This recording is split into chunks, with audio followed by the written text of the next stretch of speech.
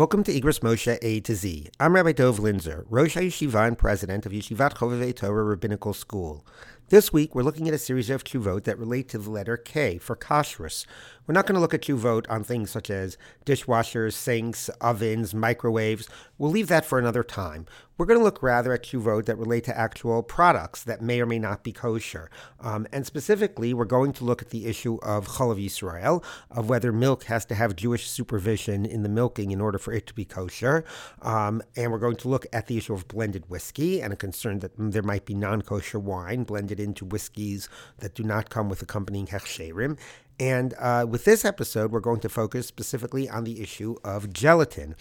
Gelatin is a product derived from animal skins and bones, very often that of pigs, but not exclusively.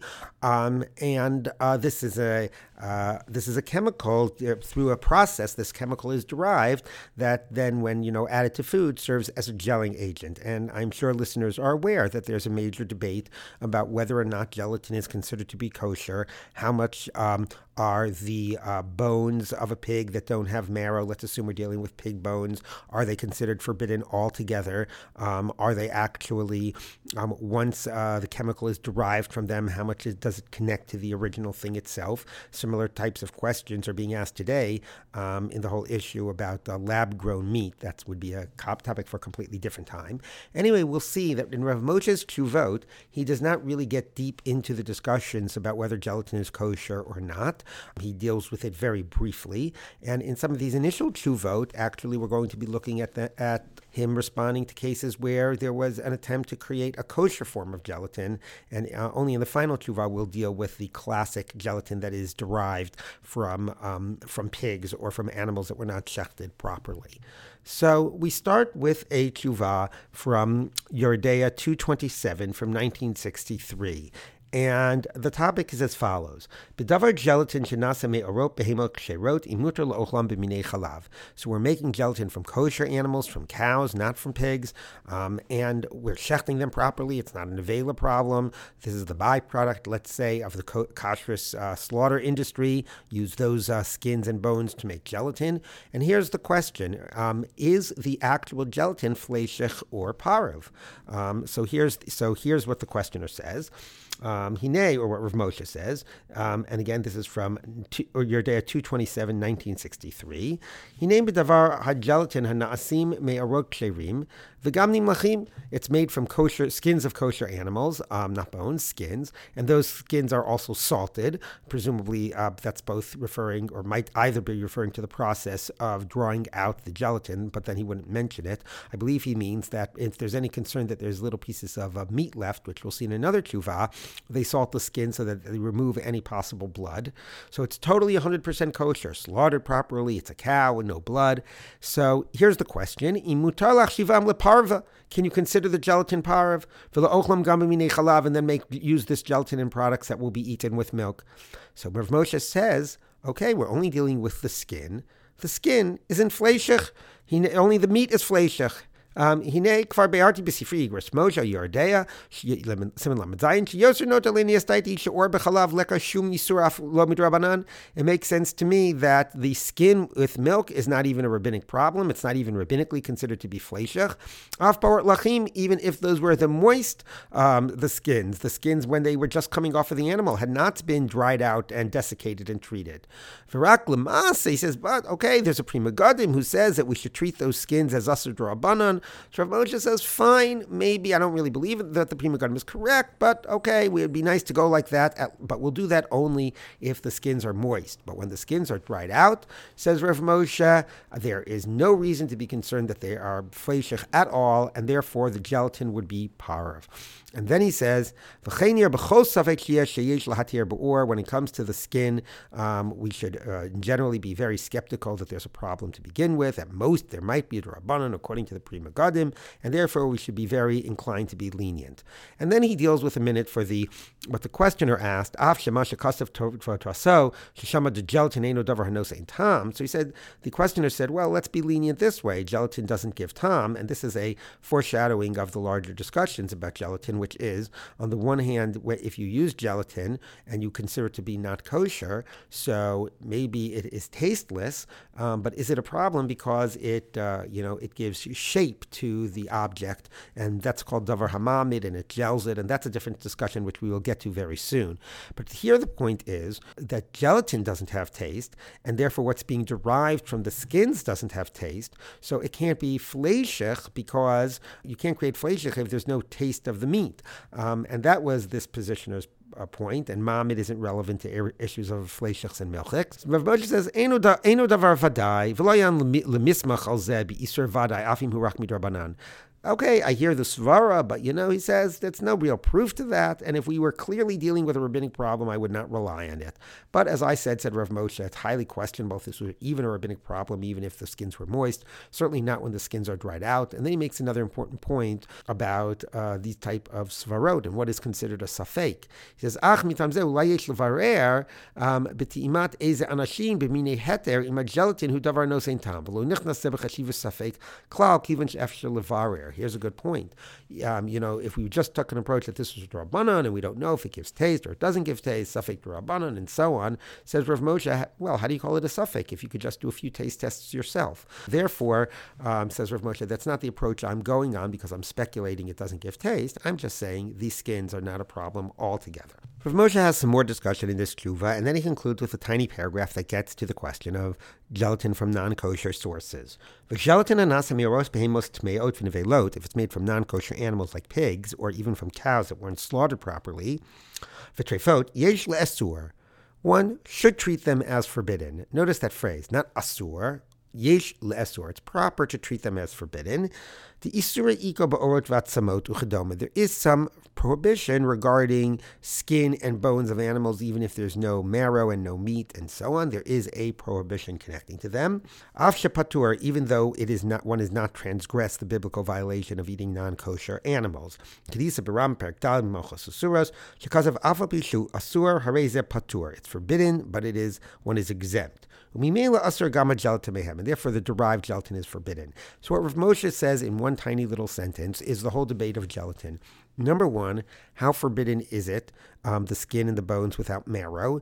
Rav Moshe says there's an isur. Does that mean rabbinic? Does that mean it's biblical, but it's not the violation of these of the actual prohibition of pork or of nevela? Number two, we're not dealing with the skins and the bones themselves. We're dealing with the derived gelatin. And Rav Moshe is not getting into the question of the whole process of desiccating them and deriving this chemical. Is the chemical really like the original thing itself, and so on? So that's why Rav Moshe signals to the idea, hey, there are some problems here. I'm not unpacking this. It's proper to treat it as forbidden, but also that it's a question mark exactly how forbidden it is, and we will see this as in the tshuvot that we are about to look at. So we now turn to a tshuva from Yordea 223 from a year later, from 1964. We're only going to look at this briefly, also just because it again reflects an industry of trying to create kosher gelatin. So the question is, so here they have the skins that they're using for gelatin, and there's a little meat left, and they don't want the blood, mixed up. That would be a kashrus problem. Can you use a chemical treatment to get the blood out rather than the normal process of salting in order to then make it blood-free to use it now for your kosher gelatin purposes? So Rav Moshe deals with it. You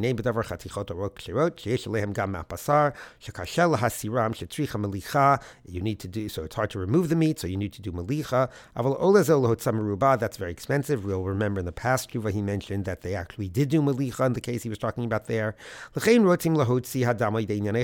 want to use chemicals to do this. Can you do that and then use this for gelatin? So Rav Moshe says,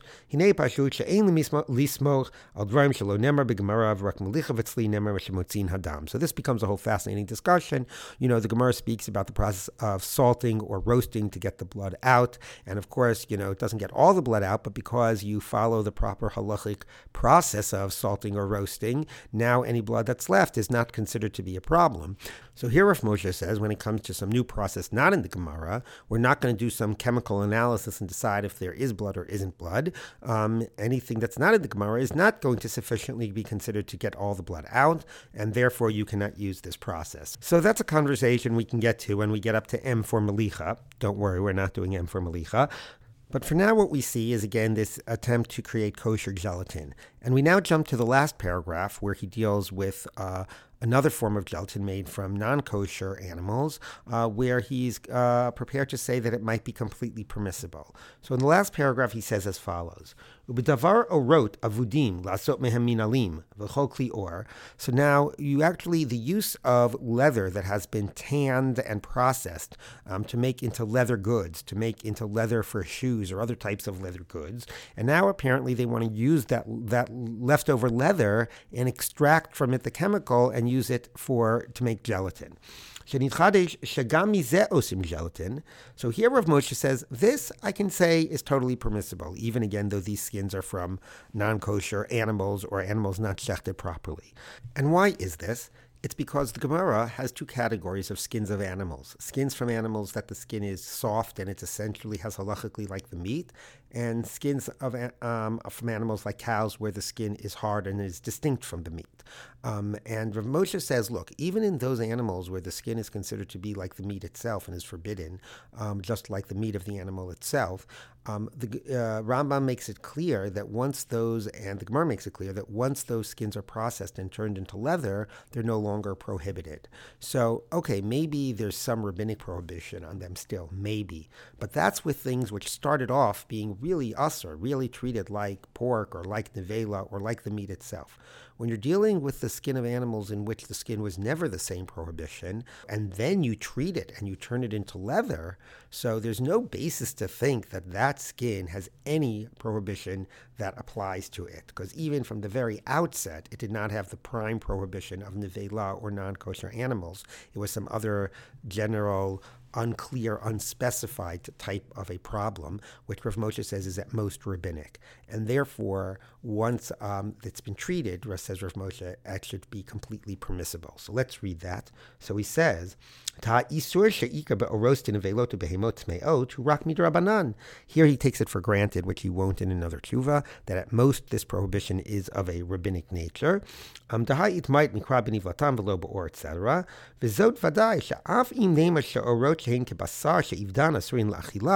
Even if we were to say that those animals whose skin is considered to have the same halachic status as the flesh, that once that skin is treated and turned into leather, there is some prohibition to eat it. But he says, Zeu rak midrabanan, that's only at most a rabbinic problem. And therefore, that rabbinic problem we can assume, even if it were to exist, would not apply to the skin of animals whose skin is distinct from the meat, which is itself at most a rabbinic problem. So he says, there's no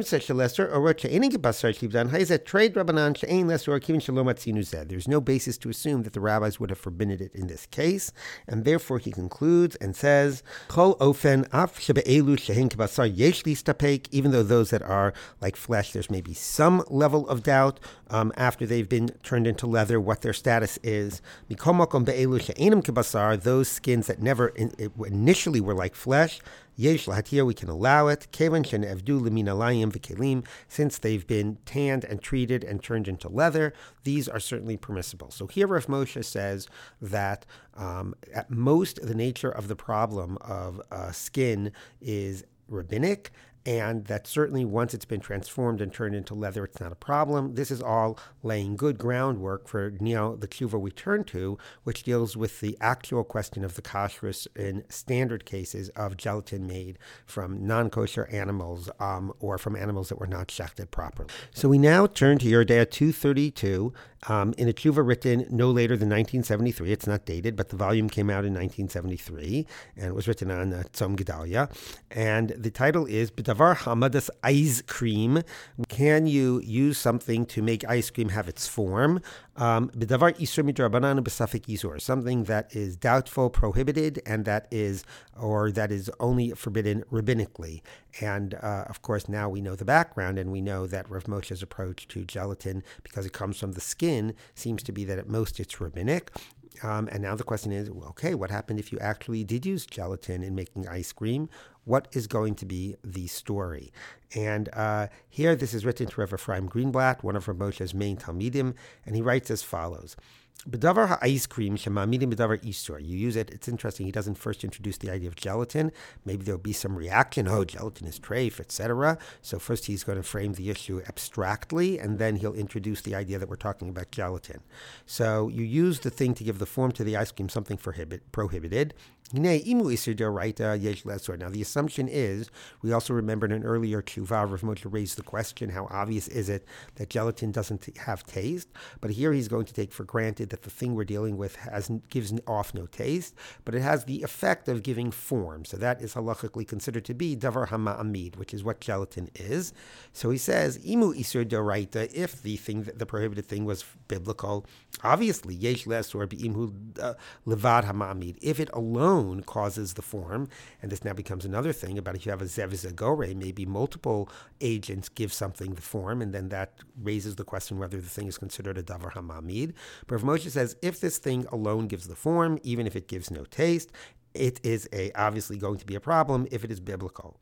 But if it's only rabbinically prohibited, even if it's a doubtful isur d'oraita, maybe d'oraita, but maybe not.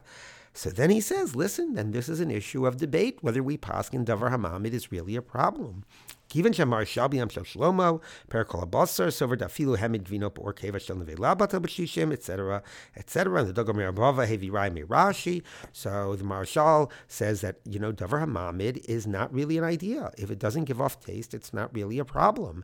And the Dogomer Bava, the Noda Yehuda, tries to bring a proof to this from Rashi. Then Rav Moshe goes on a long discussion whether he agrees with that proof from Rashi, or he doesn't agree with that proof from Rashi.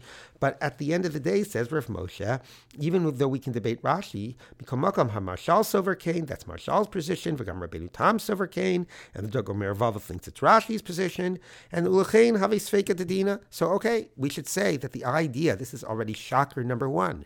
Is davar hama'amid a problem when it doesn't give taste? Although we always assume, oh yes, of course, there's this problem of davar hama'amid. Rav Moshe says we have to be honest and we have to acknowledge that this is a machlokas of psak.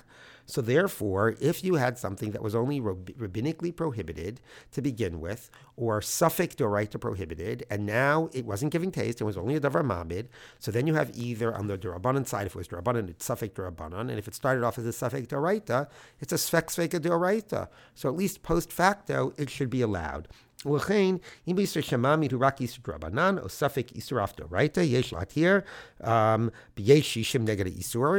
there's no taste, or Rav Moshe is saying if there's 60 times it, of course, then we can assume taste. Maybe this explains why before he wasn't ready to say there's definitely no taste, but even if we assume some taste, shishim, once there's 60 times, it's batel. So, and gelatin is less than 60.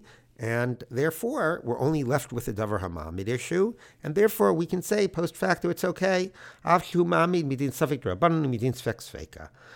Rav Moshe says, okay, but let's face it, that's only post facto. First of all, you wouldn't give a hechsher to that, so this doesn't affect the whole hechsher industry. I mean, the hechsher industries in general never will give a hechsher to something that has treif product, even if it's batel. Not because of issues of mevatlin or lechatchila, which you'll see aren't really relevant at all, and Rav Moshe will deal with, but as a policy matter, they don't give hechsherim to anything with even trace amounts of treif products. But Rav Moshe is saying, if you want to talk not about the hechsher industry, but post facto, if gelatin was used, okay, it's going to be, it's davar mamid, question if that's a problem. Gelatin's at most rabbinic. Maybe it's a suffik d'oraita. Okay, fine. Either way, it's a suffik, and therefore whether mamid is an issue, and therefore post facto it'll be okay. Avakol zehu li'inyan di'evet. That's only post facto. Shetov asu hamados mi isur d'Rabbanan o misafik isur. D'lechatchila ha'asur levatel isur lechatchila af b'isur d'Rabbanan. Of course, you, if you're a Jew that is making this ice cream, then obviously you can't mix it in, because even if it's only rabbinic, whatever the nature of the problem of gelatin is, even if it's only rabbinic, then you're not allowed to actively do a bittul, mix it in. Vaf b'safik isur, and even if it's a doubtful isur, you're not allowed to actively, intentionally add that ingredient. V'imkein asur liton hechsher lihudi sheyaseh hamar b'davar isur af makmi d'Rabbanan v'safik isur mishum she'asur levatel lechatchila. You can't give this hechsher to a Jewish firm. Now, there's two fascinating things in this one little line. Number one is the problem of ein mevatlin isur lechatchila is only for Jews. There is a whole question of whether this problem applies for a non-Jew doing it for the sake of a Jew. And Rav Moshe here, and in other tshuvot as well, seems to only acknowledge that there is a problem of ein mevatlin isur when it is a Jew who's doing it, or at least a Jew who owns the firm. So for a non-Jewish firm, says Rav Moshe, we don't have to have a whole discussion of ein mevatlin isur lechatchila and about should it be usur for the people for whom it's being done, etc. Things we'll see also when we get to the blended whiskey. Says Rav Moshe, that is a prohibition that applies to what Jews do, not to what non-Jews do. So that's number one. Number two is, he says, therefore don't give a hechsher to such a Jewish place, which, I don't know, suggests that if it was a non-Jewish place, even if they actually put in this ingredient, you could give a hechsher to it. Against the point I said before, that at least the current practice in hechsher industries is they would never consider giving a hechsher to something that had trace ingredients. Here, Rav Moshe is saying, if we don't have to worry about ein mevatlin isur because it's a non-Jew who's doing it, and post facto it's okay, it does not seem to rule out the possibility that you would actually give a hechsher to such a place. And now he says, okay, we've been talking abstractly. Now we're going to say that what we've been talking about is gelatin. The isur to gelatin, hu rak safek isur. It's a doubt if it's an isur d'oraita. Oh, hu rak isur midrabanan. At most, it's a drabanan, or it's a safek isur d'oraita. Shalav de nevela leka al ur batzamot. It's clear the prohibition, as we've seen, of nevela does not apply to the skin or to the bones. And then he says, the Rambam says that you're potter. V'lo yadu lana isur imum midoraita meizer limud. Maybe it's a d'oraita. Ach lo isur lav, but it's certainly not the negative prohibition. Oshu isur midrabanan, or which we see that Rav Moshe took for granted. Another tshuvot, the easiest thing to say, maybe that it's a rabbinic type of a prohibition. Vein kana makom laharich, and there's no need to go at length. V'imkein im hu mamid v'yesham shishim negdo. If there is shishim, then given that what you're left with is mamid itself is doubtful if it's a problem, and given that at most this is a drabanan or a safek d'oraita, so then he says yesh lahakel im naaseh b'ta'ut. Therefore, if it was done unintentionally by a Jew, unintentionally you could be lenient, presumably by a non-Jew, even intentionally.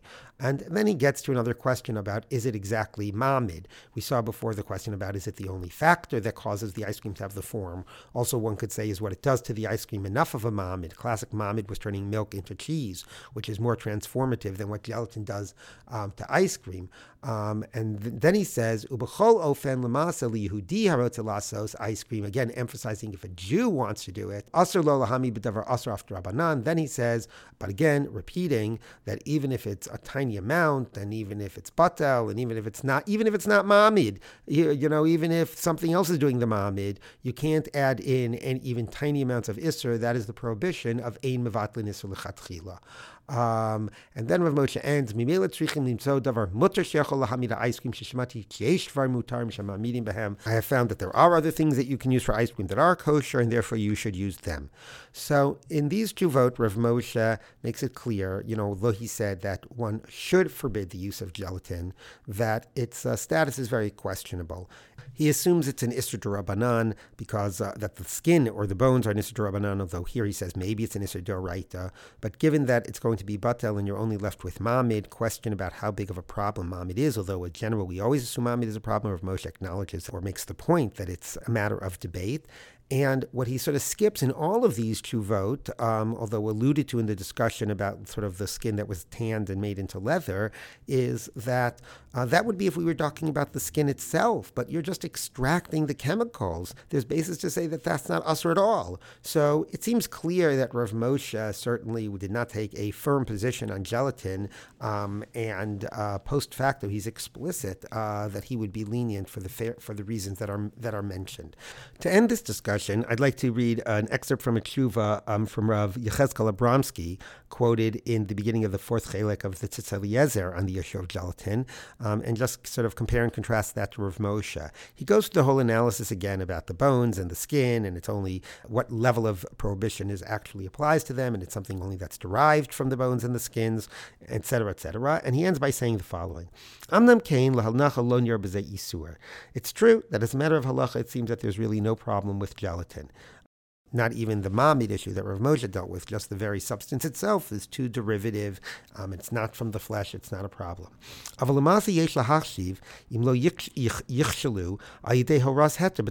we have to consider the public policy consideration. Is paskening that it's mutter, what will that lead to?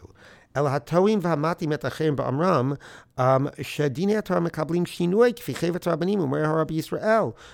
happen is that those reformers who are trying to lead people astray from halacha are going to say that, look, the sages of Israel can go ahead and they can change halacha to whatever they want. They can take stuff that's derived from a pork and declare that it's mutter. Hello, gelatin biglal shelo amdu al mahuto mechusran yidiat ofyavasiatah mekuvalat b'fikol kadavar asur. Look at these rabbis. Until now, everybody assumed that because they didn't, that gelatin was forbidden because they didn't really understand how it was made. They all just assume since it's coming from porks and so on and non-kosher animals, it's treif. And they made other mistakes. And then therefore they're going to use this as an opportunity to say, you see, the rabbis didn't know what they were doing initially. They don't know what they're doing now. And he says, and this is not some empty concern. And now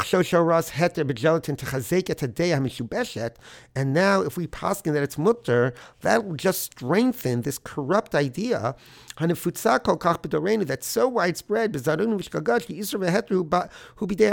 the rabbis do whatever they want. A, they make mistakes. They didn't get it right the first time. B, they took something that was treif, and now all of a sudden they waked up and they decided it's mutter. Where there's a rabbinic will, there's a halachic way. So he says, they can do with it whatever they want. People will just say the rabbis say whatever they want. And therefore he says, so therefore,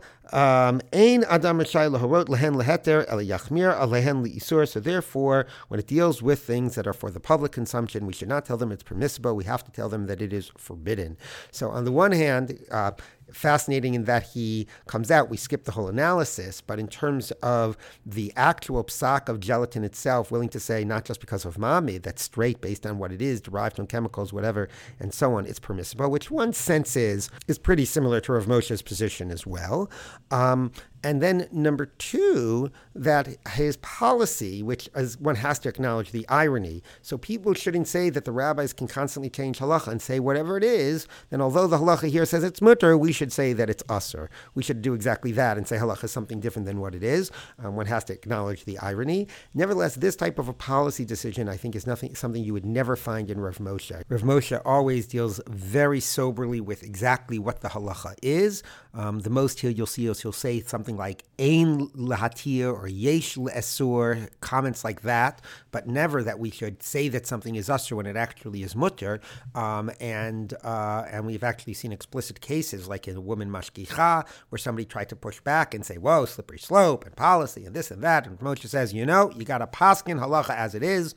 That's where our obligation lies. So within this area, making it clear that gelatin has problems with it, but b'di'eved, there certainly is a lot of reason Rav Moshe felt that one could be lenient.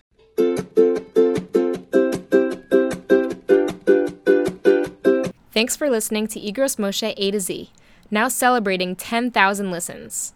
This podcast is brought to you 3 times a week by Yeshivat Chovevei Torah. To learn more, visit yctorah.org.